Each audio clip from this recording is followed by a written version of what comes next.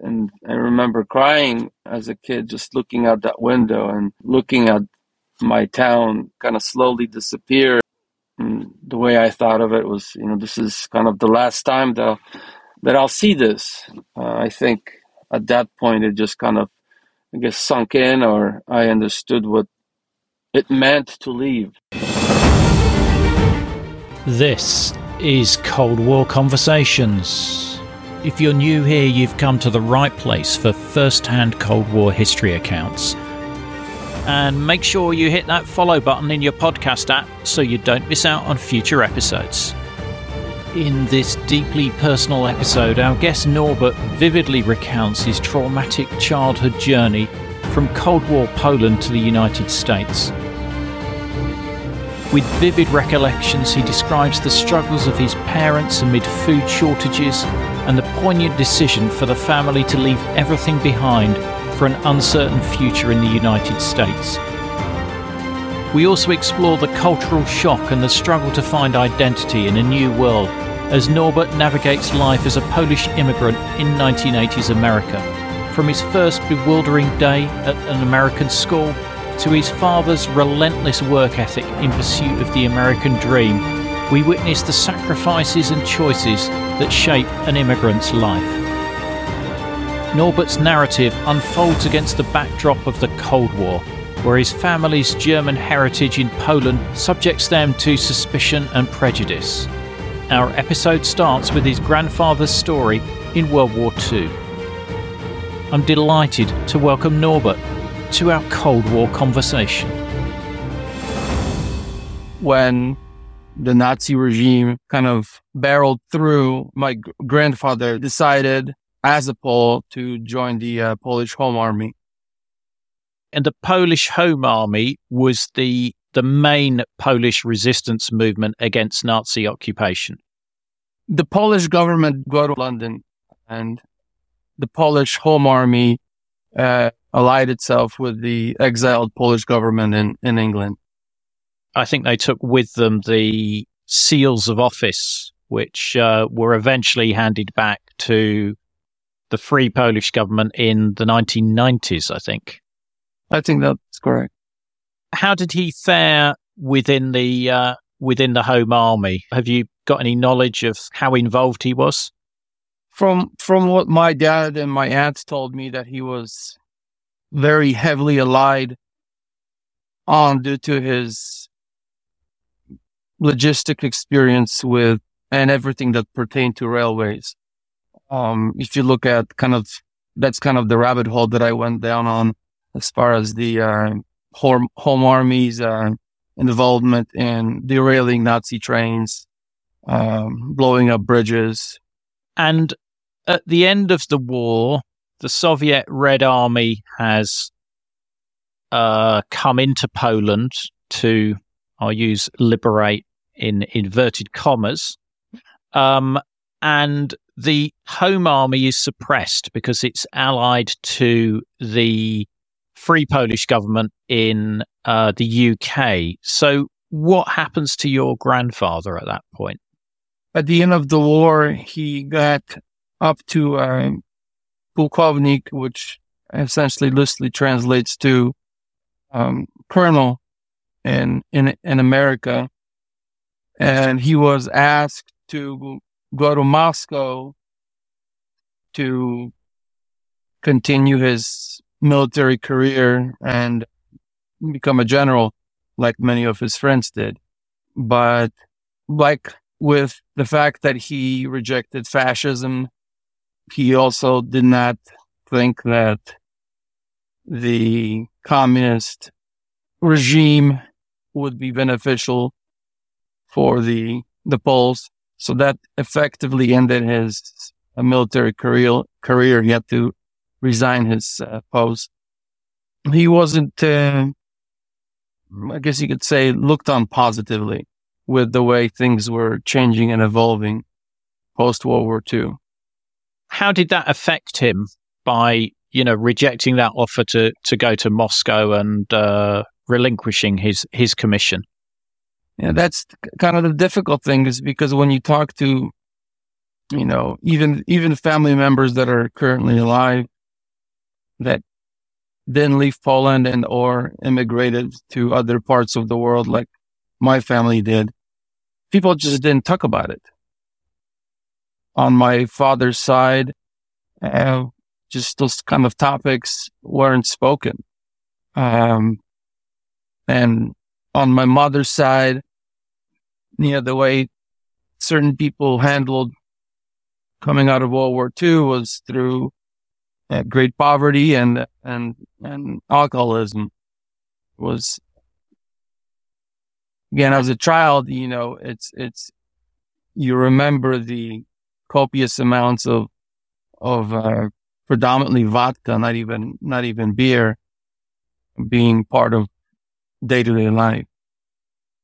So your father's born in 1950. Correct.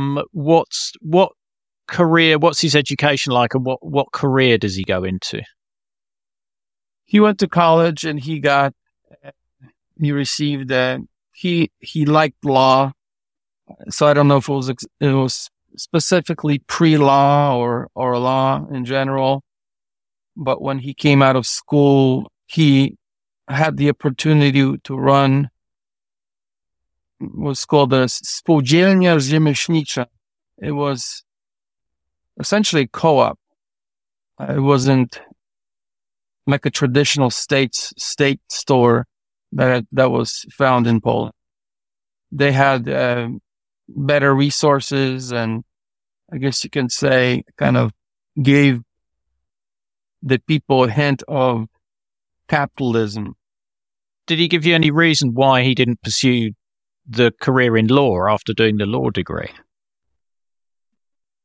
I never really asked. My dad always had a very good business acumen, and he enjoyed working with people. He enjoyed helping people and working with people. And I think his character and personality was more suited for what he ended up doing.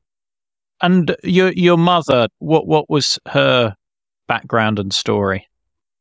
So my mother's family or mother came from Vilna, Lithuania. So again, you had the polar opposite of where my family came from.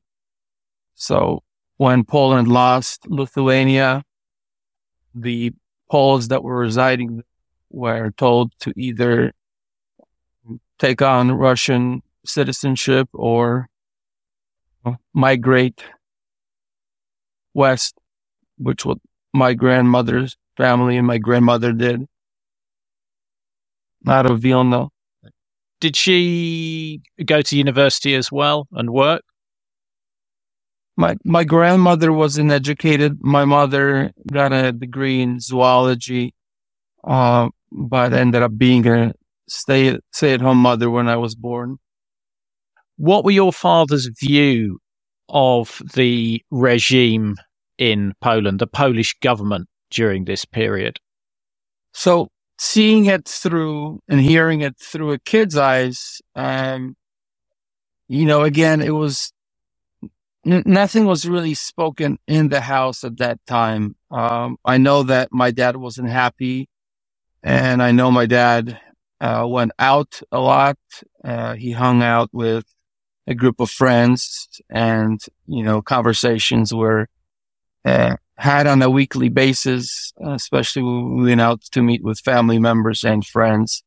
And the adults were in their circle and the kids were in their circle. And my dad had friends that were both anti-communist, and we had family members that were part of the low-level police officers, bookkeepers that were party members. And when Solidarity appeared in the early 80s, so Solidarity, the free trade union in Poland, did that change things in any way? So kind of the early recollections I have was in the early 80s, 81 to 83 period, 84. you started to see kind of the movement itself, masses of people, flags, flyers, just, information being, handed out to people. Yeah. And did your father join Solidarity? He had friends within the movement. And again, it was mostly a workers' movement. And since my dad's intention for many years was to get out, the way he explained it to me later in life was that he needed to keep his nose clean, so to speak, because when he was leaving, the intent was to bring the whole family with him, and anything that he would have done would have caused difficulties for either him leaving and then obviously getting the rest of the family out of Poland. Was he involved in any opposition activities against the government? When he was younger, early 80s, my mom said that they would hide a press of sorts or a copying machine, and they were making flyers or distributing flyers, anti-government flyers. Did he ever get caught doing that or not? He got arrested a couple of times that I was made aware of. The way it was explained to me was, was wrong place, wrong time. Again, back during that time, people were just being picked up on the street for sometimes no reason. You were walking down the street and there was something going on, and if you were there and you got into the back of that vehicle with the other people. So sometimes it was as simple as being at the wrong place at the wrong time, or hanging around the wrong group. So as a kid, the memory, the recollection I had was that they arrested my dad, which they came, I guess it was late at night and early morning, and they axed down the door. But my father wasn't home. But I do remember, that whole, because it was a traumatic, experience. No kid is, very few kids are exposed to that kind of behavior where your door is axed down violently and, strangers barge in. Again, not knowing at that time, being so little, why somebody's here, why they're axing down the door. That's, kind of information that I found out later as a teen and as an adult. My parents, truly, when I would speak to them about these certain situations, had no idea that I had any recollections of them happening. Your father is arrested when martial law is declared in 1981. How long is he held for? Do you know? Not long. My mother's sister's husband was in the Polish militia, the police. He was a photographer and handwriting expert. So he helped get my father out one or the two instances that he was taken in.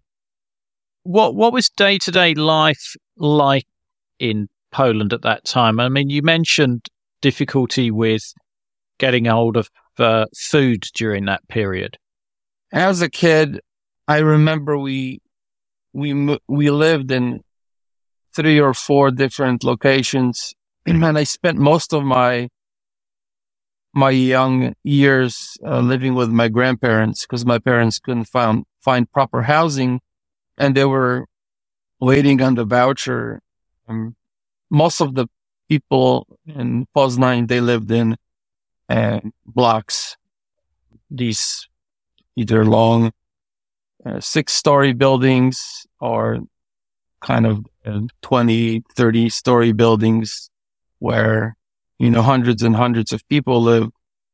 And there were these little communities on the outskirts or still within Poznań proper, but not in what they called Old Poznań. And each area had a state store and a church. And as far as the food situation is, you were limited to the local food being sold by farmers. You would come in, they have a little farmer's market, and you can get seasonal vegetables, fruits like apples and pears. And then for meat during 81, well, the time period that I recall, there was a shortage of a lot of items. Meat was one of them. Coffee, citrus fruit, sugar. We would line up in lines. I remember me and my grandfather would go on walks on Saturdays, and we just stand in line for 2-3 hours. It felt like an eternity to a kid. And then you'd hear people talking, what do they got? They got coffee. So you'd stand there, for 2-3 hours. And if you were lucky, you'd walk away with, a cup full of sugar or, a third of a pound of coffee beans, bananas, citrus fruit. And again, it was very limited quantity. So you'd come home with, 2-3 oranges. So again, looking at it in the hindsight, it was tough, but it was not knowing any different. It felt like the norm, if that makes sense. Yeah, it does. It does make sense. Absolutely. So you're about 7 or 8, I think, at this time. So what was schooling like for you? So by the time I went into first grade, I remember we ended up, my dad bought we were able to move into the old part of town, which was very dark and depressing. The lights would go out quite a bit. There were old buildings, and it was just not it didn't feel, like a happy place. The school was approximately maybe 5-7 minutes walking distance. We had to work through the market that we had in our neighborhood. It was just it was a newer construction because it didn't fit in, but I think it was a 50s type building. Again, it looked like a big, ugly block, and inside there was no colors. I remember, they had posters and pictures everywhere. It was I don't want to say scary, but it was an uneasy feeling going to school. It was very regimented, and it wasn't anything close to what, a typical child would experience in the UK today or in America. Hi, this is Rhonda in Virginia, and I support Cold War conversations because I think the work that Ian is doing is critically important. I think it's vital to record the firsthand accounts of people who lived and experienced the Cold War because it illustrates history in a way that a book never can. So thank you so much for the podcast. It's my favorite podcast, and I look forward to it every week. To be like Rhonda and help to preserve these incredible stories of the Cold War, as a monthly or annual supporter, you'll be able to listen ad-free, you'll become one of our community, get the sought-after Cold War Conversations drinks coaster as a thank you, and you'll bask in the warm glow of knowing that you're helping to preserve Cold War history. Just go to coldwarconversations.com/donate to find out more. Did you have a favourite subject at that time or not? Or did you just generally not like school? Well, I was, during the whole time that I went through third grade, I was what they call the wzorowy uczeń, which just means that I excelled academically. And I couldn't tell you whether I liked school or I disliked learning, because even in the early years, there was a lot of subjects, and the focus on education was it was pushed heavily. And I remember telling my mom that, after hours and hours of whether we were learning history or geography or math, she said, if you think this is hard, well, wait till in your fourth grade, because in fourth grade, you would start learning Russian and then pick up other subjects, like chemistry and physics, which again, for 11-year-old can be taxing. And your last name is a German name. Did that impact? Yeah, I mean, again, I didn't know for many years. Why were the kids calling me a Kraut?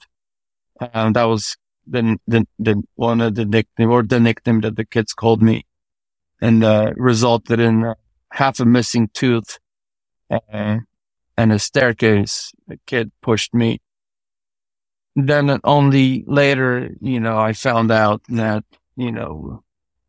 kids that were that had Germanic roots, were teased. Not as heavily as my father experienced, but there were still remnants of that left when I was attending school. I mean, did you visit any places during that period? So one of the most fondest memories I have as a child was we traveled a lot, and we went on vacations, and through school, they would take you to the war museums, and there was a ton of that stuff, just around our town. And then on one of the occasions, I remember we went, through the pictures, I know we ended up in Krakow, Zakopane, and we also went to Oświęcim, Auschwitz. Yes. And I believe it was 80, 81, 82. What do you remember of that visit to Auschwitz? Again, it's one of those things that, these memories that you recall.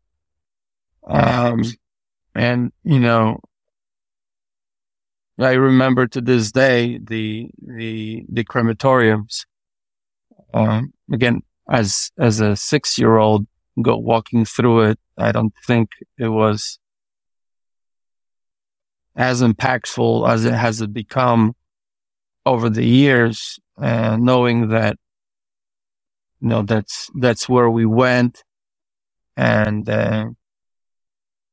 kind of revisiting the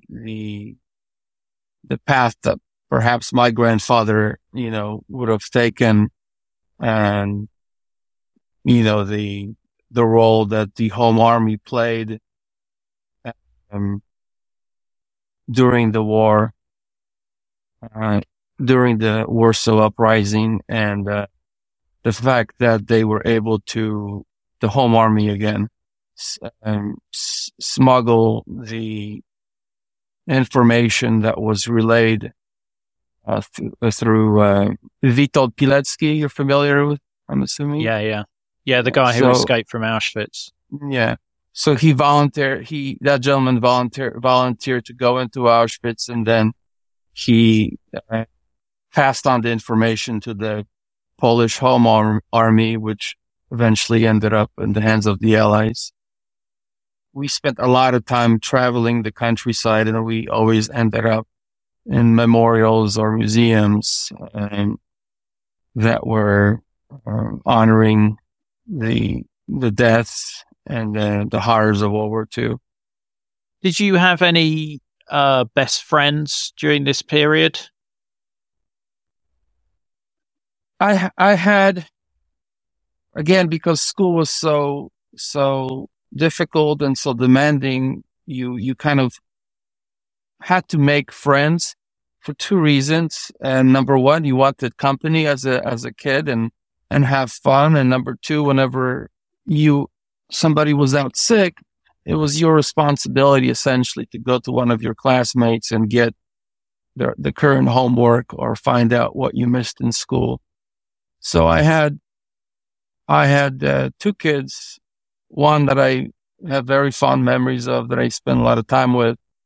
His name is Radek. He lives in Warsaw now, and very, very fond memories of us playing as kids. And who was the other friend you had? His name was Marek, or Mark in English, and he lived maybe 100 feet. We lived in an old building, so if you looked down the main street, we lived on the street. It's called Głogowska. Older town, just older buildings, and you have, shops on the ground level, and then you would drive in your car through this kind of archway, and you'd go to the right or left, and there was a little area where cars could park, and the kids played there while parents watched them out the windows. So he would have lived in the next kind of area over to the right of me, and because we were at such close proximity, we would just play outside, right outside of the windows. Especially during the spring and the summer when the days were longer. We ended up playing just close to the house. Were Marek and Radek from similar sorts of family to yours? So Marek, I don't recall what his family did. Radek was I think he had a difficult life. But his father, I believe, was just a worker. Again, everybody had simple homes, including ours. So, it's not like you were comparing, I have it better off than he does. And kids for sure did that back then as well, but I didn't feel any better off or worse off than he did. Living in the old town, did you have your own bathroom facilities or was it shared? So the flat that I remember when we first moved in, it was a shared bathroom. I think it was 4 stories, and it was in between. It was tucked in. So as you're going, we lived on the ground floor. So as you moved from the ground floor to the first floor, in Poland they call it parter or ground floor, there was a toilet, just a toilet that the people from the ground floor and the first floor would utilize. And then there was a bathtub in the house. And later, my father did put proper toilet facilities in our apartment. So your father decides that life in Poland is, well, he decides that he wants to leave Poland and bring the family and take the family with him. How does can you remember him announcing that he was going to leave to try and find a better life for the family elsewhere? Yeah, I don't remember any announcements. I just remember, again, what does a kid that's 7, 8 years old really understand and comprehend? And that we were to be moving to America. I didn't understand that concept. I was just, how do you, even to this day, just sitting and kind of reminiscing on that is a foreign concept, Is it across the street? Are we moving, a couple miles down the road. What is America? It was, I don't think my brain was ready for what was about to happen to me personally, as an 8-year-old, 9-year-old kid. How easy was it to just emigrate from Poland? Because, for example, if you were an East German, you couldn't just emigrate from East Germany easily. So how did your father implement this plan? So Poland wasn't as, I guess you could say, especially in the early 80s, it was nowhere near to what the people living in East Germany experienced in the 50s to 60s. That was a different world altogether. And my father initially applied for a travel visa to go visit his siblings. 2 aunts ended up in Austria and a brother ended up in Germany. And he was denied travel permission due to the fact that his other family members left and never came back. So he's got there was previous history disappearing. Yeah, so he was, I think even from an age standpoint, he was, the third child or fourth child. So, they essentially told him, how he explained it to me, that he will never see anything other than Poland. That was kind of the reassurance that the government gave him when he wanted to leave. So how does he get out? Because he does get out in 83. He made 2 attempts to essentially purchase travel visa from, I guess you can say, unscrupulous individuals that would enable his travel desires. The first time, when my dad paid money to get, proper paperwork to leave, they took the money and essentially told them, what are you going to do about it? It's not like he could go and, get his money back. So after report them to the police. Yeah. I mean, it was, just, I guess, a bad investment, the way my dad looked at it at the time. The second time it worked. So he left Poland to stay with his family in Germany. He also gets to the United States, does he? Or is he in Germany then trying to get you and the rest of the family out? So while in Germany, he started, sending out letters. I think they called them sponsorships. My father ended up getting sponsored by the Catholic Church in San Diego, which enabled to start the immigration process.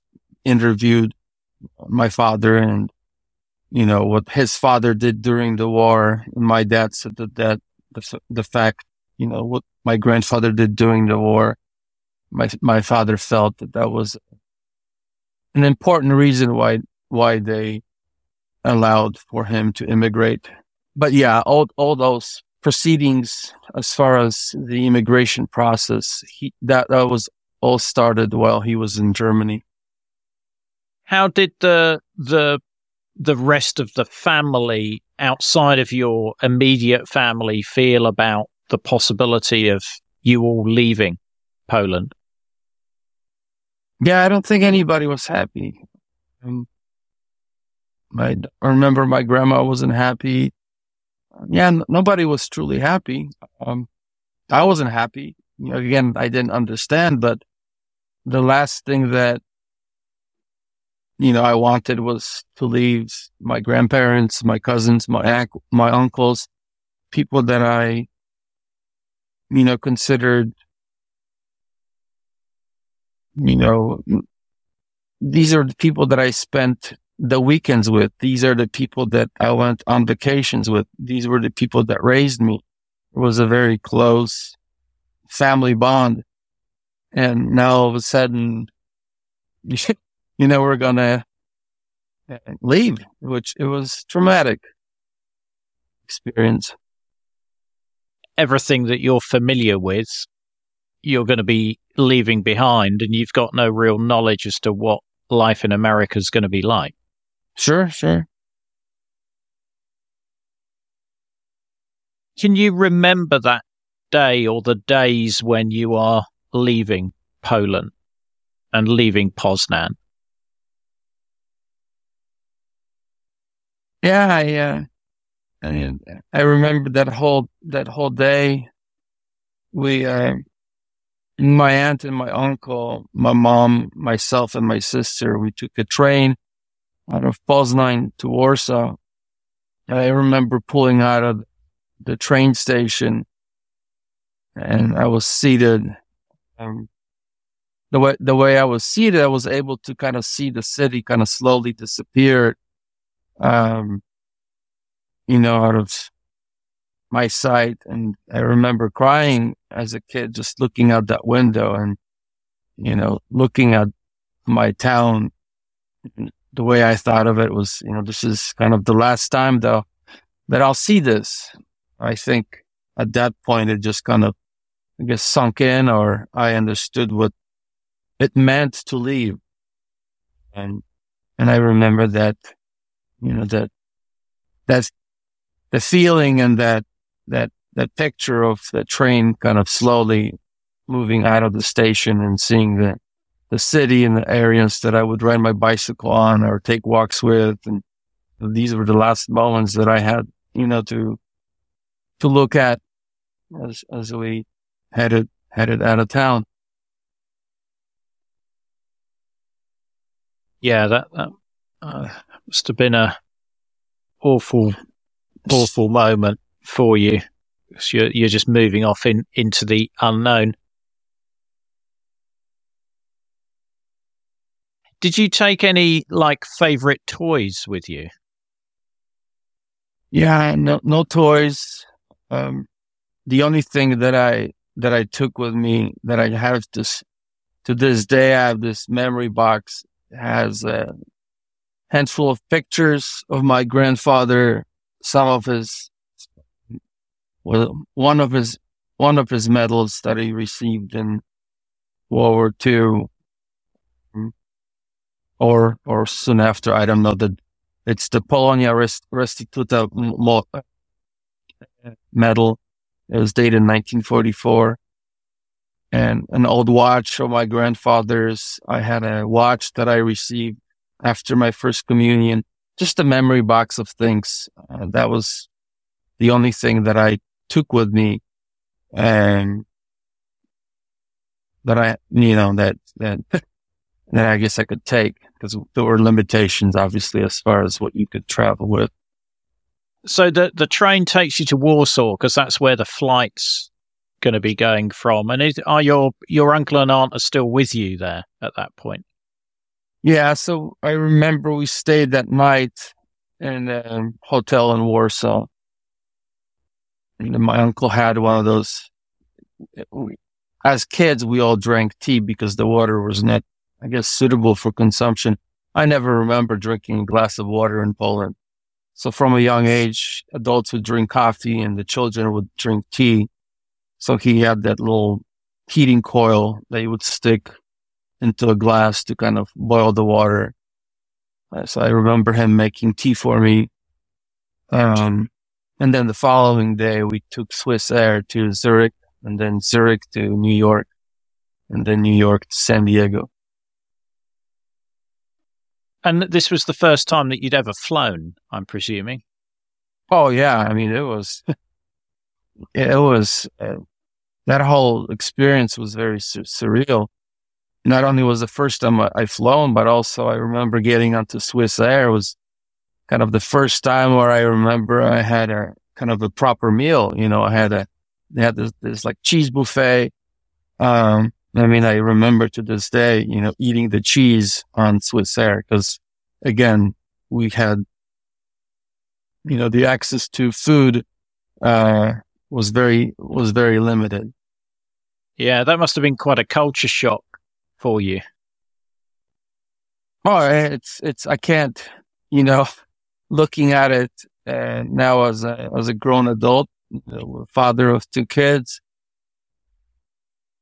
I couldn't,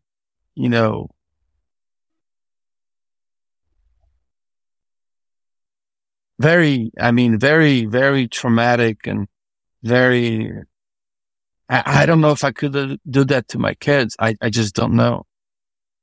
And I guess it had to have been not such an unpleasant experience for my father that he felt that need to get out. Have you shared your story with your kids? Do they understand where you came from and what hardships you had? With the older one, I've shared some stories with him, but it's typically met with certain level of disbelief. Then, oh yeah, I've heard that one before.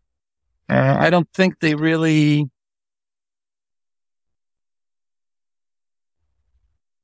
I don't think unless you live a certain experience, I don't think most people could possibly comprehend going through a moment like that as a child. I just think they can't conceptualize living that kind of life. It's hard to explain, Ian. It's hard to explain something that has been such a difficult thing for me into adulthood even. You're doing a great job explaining your experiences, Norbert, but I completely understand what you're saying. I can't imagine going through some of the experiences that you've described, but by you sharing it, it is giving me and the listeners some great insight. So appreciate you sharing this story with us. Absolutely. So the plane lands in San Diego. You go to the cabin exit, and you step out onto those steps or whatever. What is your immediate impression? So I don't remember an immediate impression that moment. I think that whole journey, and my sister was a 1-year-old at the time, so that was a long flight in itself. So new world, new language, 1-year-old crying, I'm scared. And my father and my father's friend picked us up from the airport, and kind of the first memory I have is as we're leaving the airport, downtown San Diego, I think within 5 to 7 minutes, there is a freeway that goes out of downtown San Diego, and there's palm trees in the middle, on the right, on the left, and you have the San Diego Zoo on one side, Balboa Park on the other side, and just these large green palm trees. Now, mind you, it's also November, so we left. It was cold, very cold, and now we're in San Diego. It's November, and it's green. There's no leaves on the ground, and it's not cold. The weather's nice. So that was the first very vivid, lucid memory, was driving down that short section between downtown San Diego, and as you're leaving the downtown area itself, it's just majestic. Even to this day, kind of driving through it, I can't not think about when I landed and drove down that road the very first time. Wow, that's Great description. Thanks for that. Yeah. So where are you living? Where has your dad got you some accommodation? So there were these right off the freeway. You're still going on. We lived in kind of older part of San Diego. There was this apartment complex that was owned by I guess, a Polish gentleman. I don't know if he was first generation or he also immigrated, but much earlier. He owned this apartment complex where I would say a vast majority of new immigrants, especially Poles, lived in, had a pool, ping pong table. Adults played on the weekends and after work. But it was just kind of our little community. I remember that vividly, moving there and kind of being in an environment where, I understood everybody and I didn't feel, like a total outcast. What was your dad doing for employment at this point? So when he came to San Diego, he worked as a dishwasher. It was a German restaurant. The gentleman was of Polish descent, and my father washed dishes in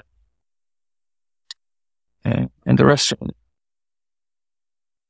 Did your mother work at that point as well, or not? Was she still stay at home? I guess with the young sister as well. Yeah, initially my mom didn't work, but very, very, very soon, both of my parents were working. Essentially, my father especially, he was working 6-7 days a week. We didn't, after we came to America, we never went on a vacation because he worked so hard, 6-7 days a week, odd jobs, He went from a dishwasher, he did painting, he got an accounting degree and a city college, and he drove a cab and managed apartments, and ended his career. He was a locksmith for 15 years. So he worked very hard there. Just to give us what he felt was a new beginning, so to speak. Can you remember your first day at school in the United States? Yeah, so the school was relatively close, walking distance. I think, well, I know my dad bought me a little skateboard, but I went to elementary school, and this would be fourth grade now. Again, it was different kind of, San Diego has completely different architecture and then what I was accustomed to. I was accustomed to bricks and masonry and concrete, and everything here is, wooden, 2x4s and, layer of drywall. It's just, it's kind of like the Three Little Pigs. Even to this day, it's, when you knock on your wall, it's odd living. It just seems to, and again, it's rooted in with purpose due to earthquakes, but it's odd nonetheless, coming from a country that is as old and has this exquisite architecture and the way they build. And then here it was just, very small buildings and not as intimidating, I would say. It felt more welcoming. How much English did you know at this point before you went to school? Yeah, so I knew, I would say essentially zero English. My mother felt it would be beneficial for me to, at least have some basic understanding of the language. So before we left, I remember that she signed me up for some private lessons with a gentleman that lived in the UK, so I could learn proper English, which didn't fare out so well, as I figured out very quickly in fourth grade. But yeah, I think it was high by, and that was kind of the extent of the 2-3 lessons that I remember having in Poland. Right. And how did the other kids at school react to you? Well, obviously not speaking the language was a difficulty in itself because you couldn't communicate to anyone. And one of my first memories I had in the classroom in fourth grade was I needed an eraser. So I raised my hand and I asked the teacher if she can lend me a rubber, which didn't go over well whatsoever. Everybody started laughing again. I had no idea why the kids were laughing. Come to find out was rubber did not mean what rubber meant in England. So that was so I cursed that chap, to this day, my integration process, from day one didn't go as planned because I was asking for a condom, not an eraser. I mean, because you were different in the school, I guess, were they some people not nice to you because of your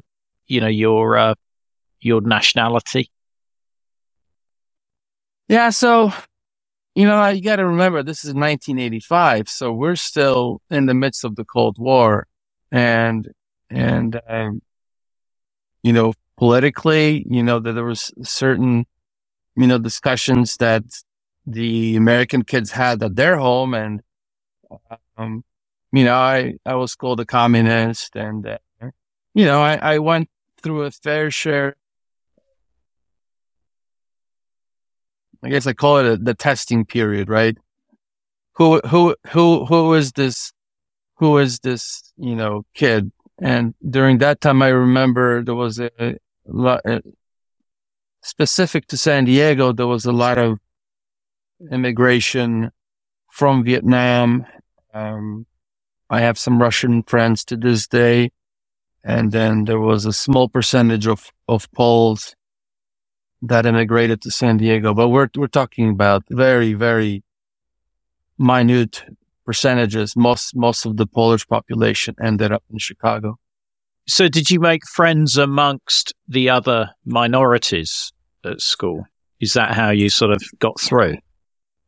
Yeah. So the first friend, what I would consider a friend or a person that kind of looked after me, his name is Joe, and he was Hawaiian. So that's the first person I met that kind of befriended me. And then, we tended to live in poor neighborhoods. In the 80s, San Diego was, I don't know if you watched like the old, movies, but, LA and, LA, San Diego, a lot of the West Coast, East Coast cities had, the slums and very poor, impoverished neighborhoods. That's where we lived.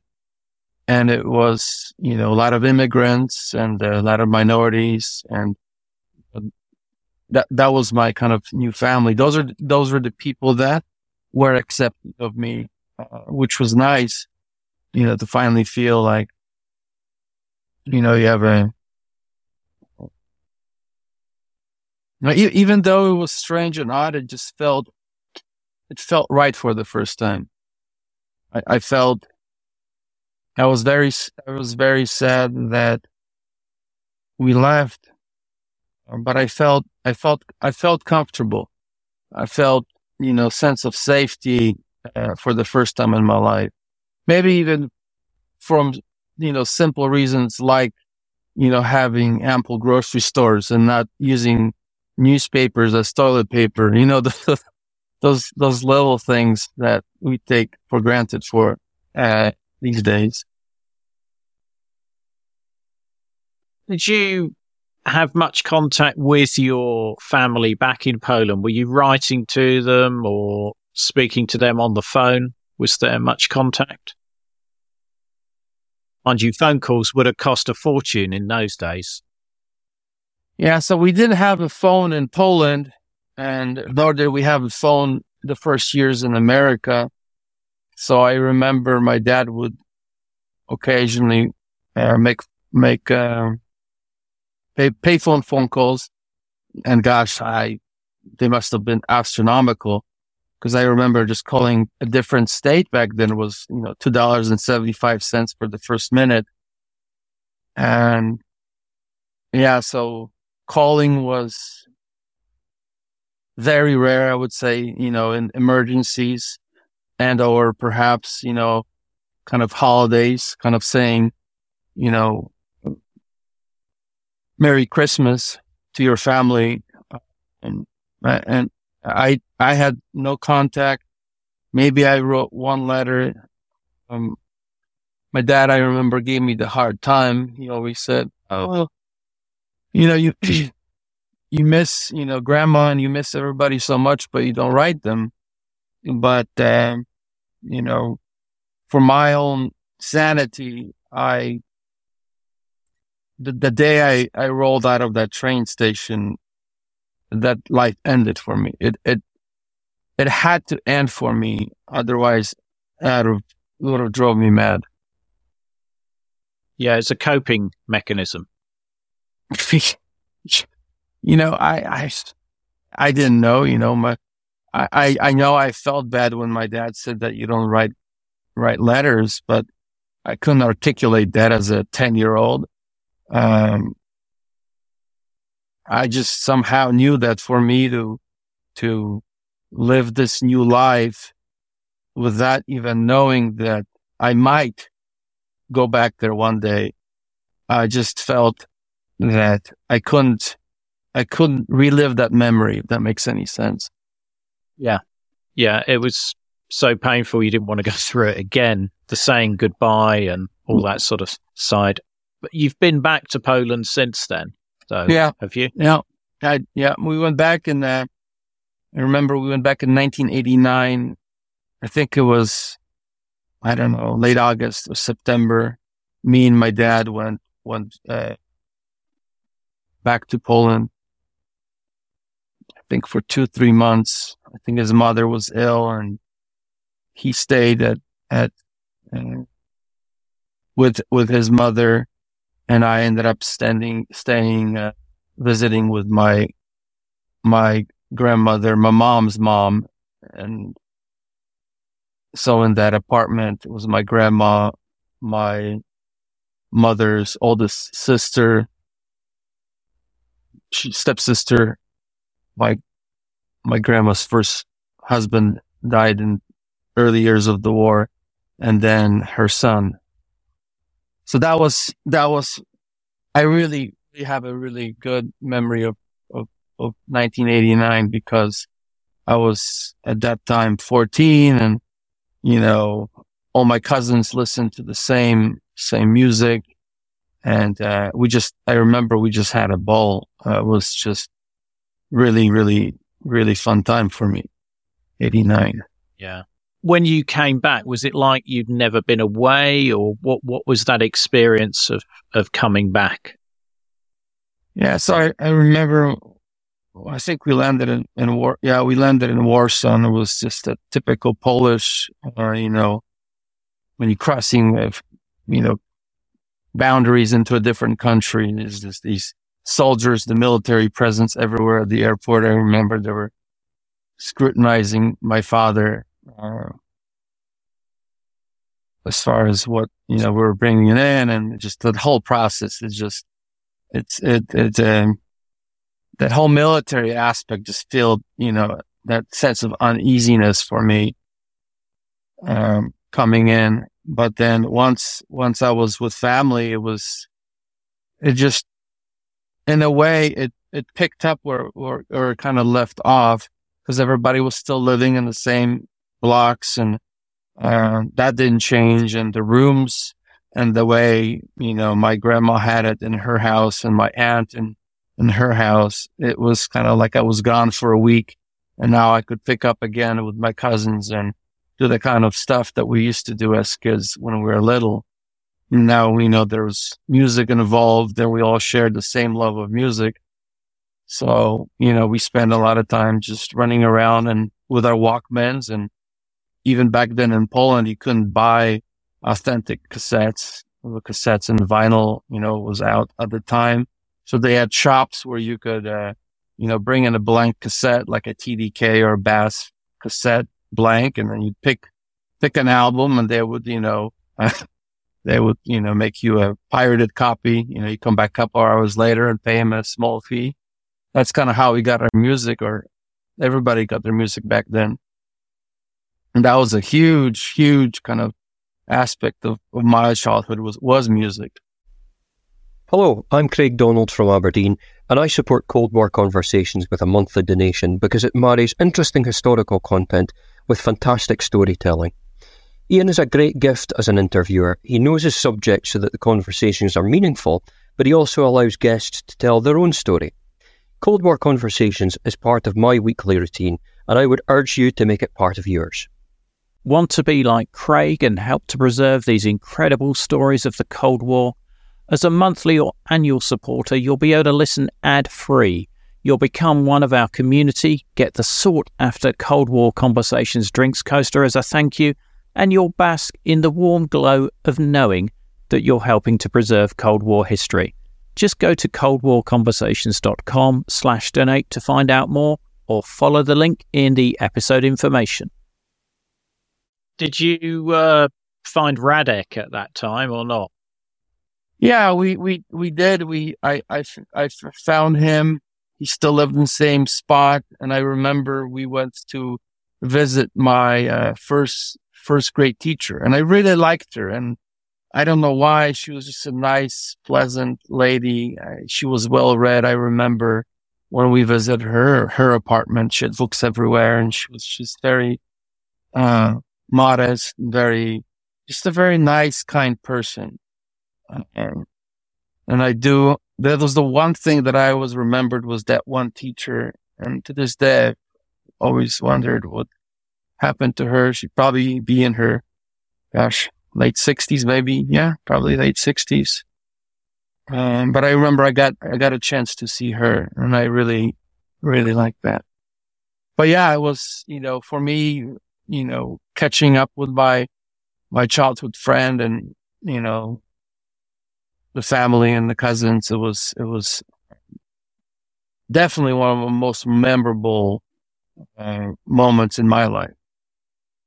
Going back still and being able to live that life as that kid, because thereafter, once everybody went to college and, the adult life took on, that then that no longer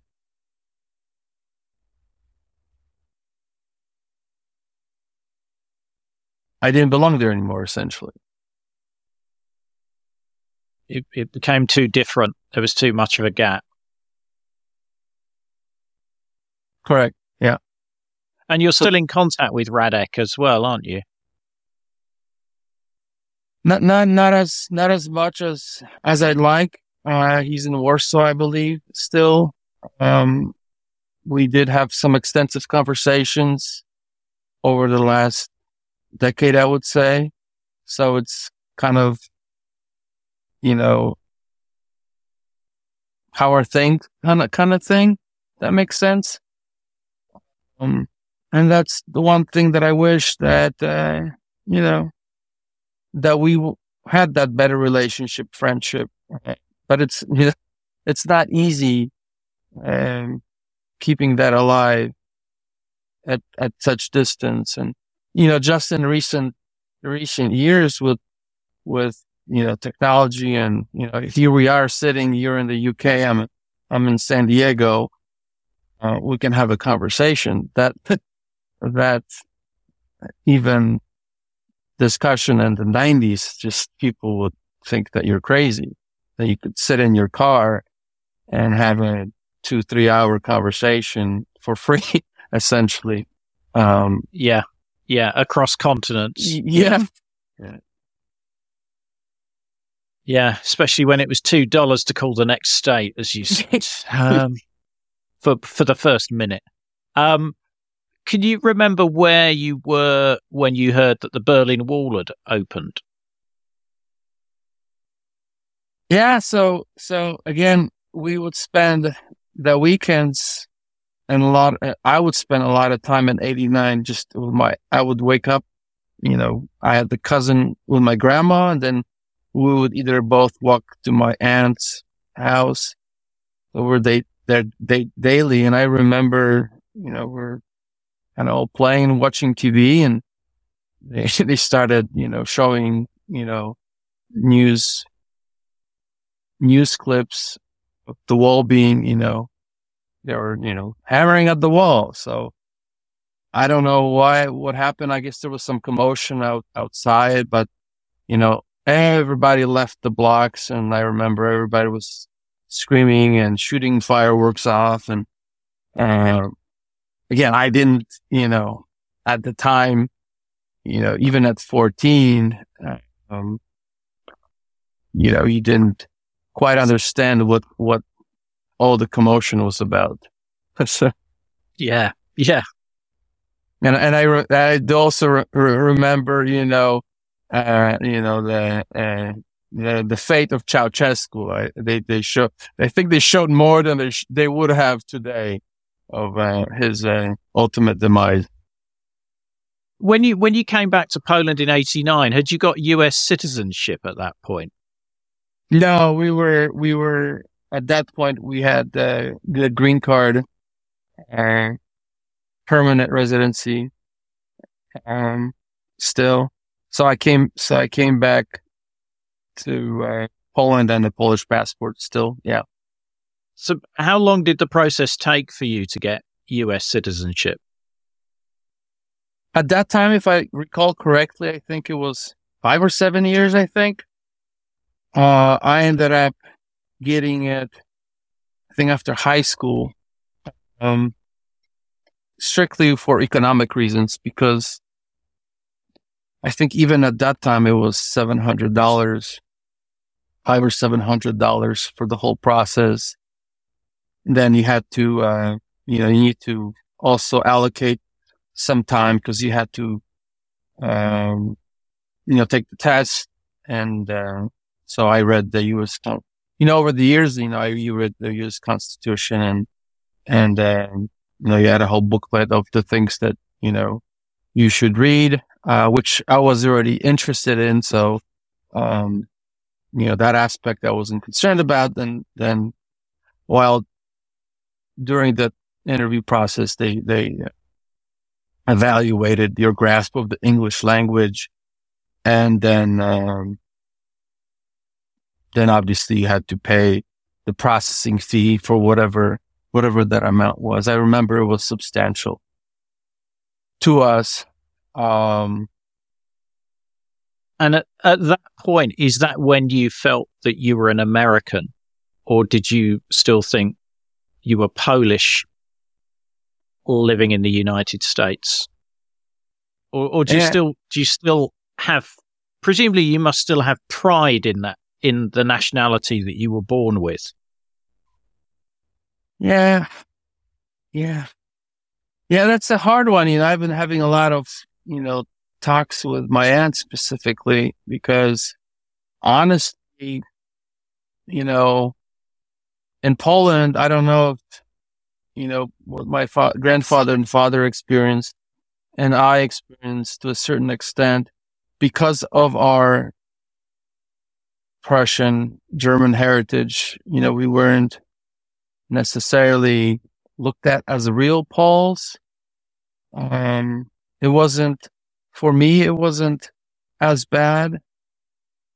But, very quickly living in America, I kind of felt at home. When we came in 85, again, we didn't have any money. I remember there was a school assembly and they had Boy Scouts. And I think they brought a tent or a monkey bridge. Essentially, it's just a simple bridge made with 2 and 2 logs and then a lead rope through it. You can do it across canyons, whatnot. And that really sparked my interest because it was free. And I knew I could come to my dad and go, "Hey, Dad, can I join this group? It's free," because I wanted to be out. I didn't want to be stuck in 1980s, 90s or 2000s. I didn't want to be cooked up at home. I wanted to go out and explore and see the country and sleep underneath the stars. And I got to see a lot of America that way through Boy Scouts, a lot of America. And simply was because we were so poor that my dad couldn't afford to sign me up for like soccer lessons or piano or some other activities. So I'm glad that organization was there because it gave me, I think the best education that I received as a kid. It helped me heal in ways that I wasn't able to understand until I got an adult. It gave me friendships. It gave me a purpose. It gave me let me forget. Let me forget.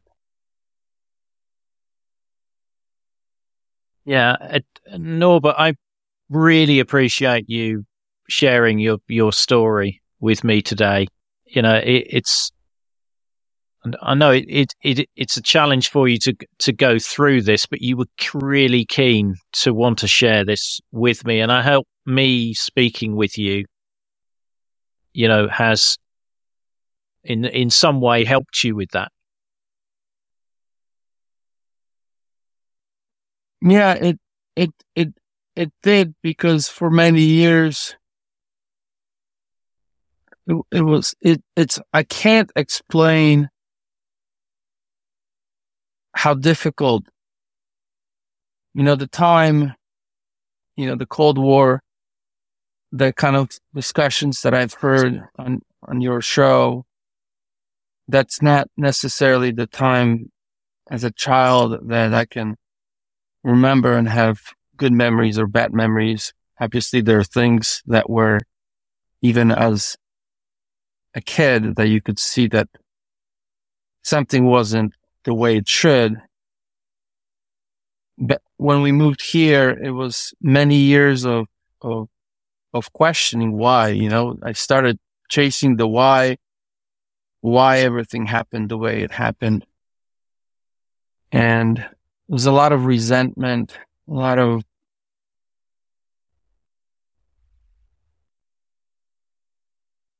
anger, I would say. And then, finding that forgiveness for my dad, because he did it with the best intentions for his family. He felt that this needed to be done for us to be safe. And I think he accomplished that mission. And I was able to, once I understood everything, I was able to, I guess, understand why he did what he did, and forgive him for that. Because I didn't have that choice. Right? I did not want to leave. And I think it's critical to understand. Again, I've never met anybody like me. Like me from Poland. I've met other immigrants, obviously, and that was, huge struggle for all those people that immigrated. How we immigrated was that loss and that longing and that's the commonality that we all had was that pain. As I grew and as I read, as I researched, as I talked to my father, and as I rekindled those relationships with my cousins and my aunts as an adult, now I had a clearer, better picture, understanding why he made the choices that he made and how we got here. For me, if my kids ever get a chance to listen to this, that I made all the decisions as a father to make sure that my kids had as little. They didn't move around at all. I think my oldest sons lived in 2 places, and we've all lived within, maybe 3 square kilometers area of San Diego, to give them that security, that life that I didn't have. I felt it was my mission that if I were to have kids, if possible, not to ever have them go through what I went through, because it was so hard. It was so hard. And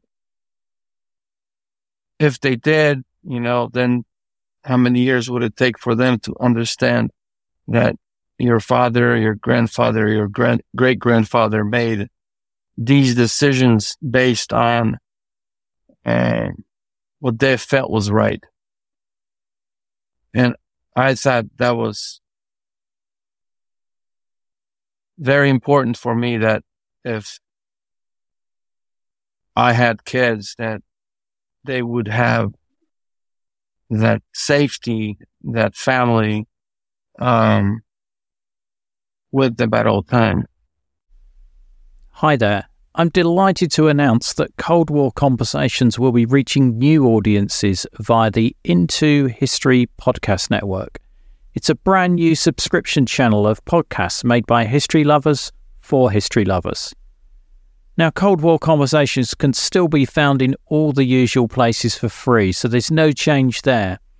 But if you want to enjoy the perks of being an Into History subscriber, go to intohistory.com/coldwarpod or click on the link in my show notes.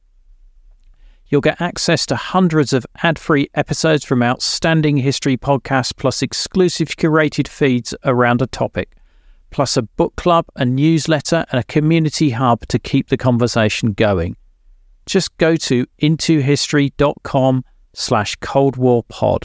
That's intohistory.com/coldwarpod. It's not about, the things, it's like, nobody got rich. My dad definitely didn't get rich. We essentially, traded, from what I was told, a life of, semi-comfort, even though, poor was poor, and even if he had money, he still couldn't buy certain things. But I think that we would have been, from a financial standpoint, we would have fared a lot better there. But my dad, just speaking to him over the last couple of weeks, I asked him if he would do it the same way again. He looked at me and he said yes, that he has zero resentment how it happened, and I was specific when I asked him. I said, and knowing what how it made me feel, how difficult it was for me. And he looked at me and he said yes. And one thing you have to hand to somebody like that was that my dad was always tough but fair, and I know he did the right decision because he did it to protect his family, and that's what he felt he needed to do at that time to provide that comfort and safety. And And when I became a father, I did things for my kids that I think my dad would have loved to do, but just couldn't, because, the life of an immigrant back then wasn't easy, and he sacrificed his life so we could have that better life, which I think, I think, my kids have realized what it means, I guess, to have that American dream. And for me, it's always been family. So now that my parents are living with us, there's 6 of us in our house, and for financial reasons, my parents moved in with us 3 months ago. That's kind of the circle of that journey. Don't miss the episode extras such as videos, photos and other content. Just look for the link in the podcast information. The podcast wouldn't exist without the generous support of our financial supporters, and I'd like to thank one and all of them for keeping the podcast on the road. The Cold War conversation continues in our Facebook discussion group. Just search for Cold War Conversations in Facebook. Thanks very much for listening, and see you next week.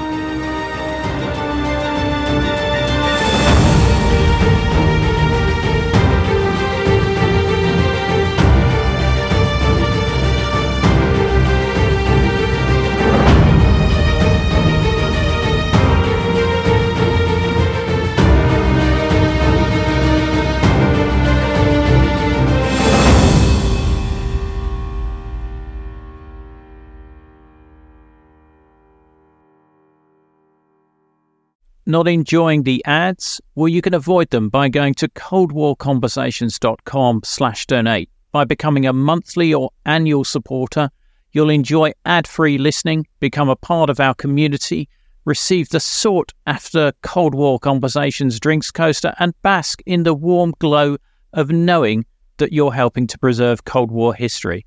Just go to coldwarconversations.com/donate for more information.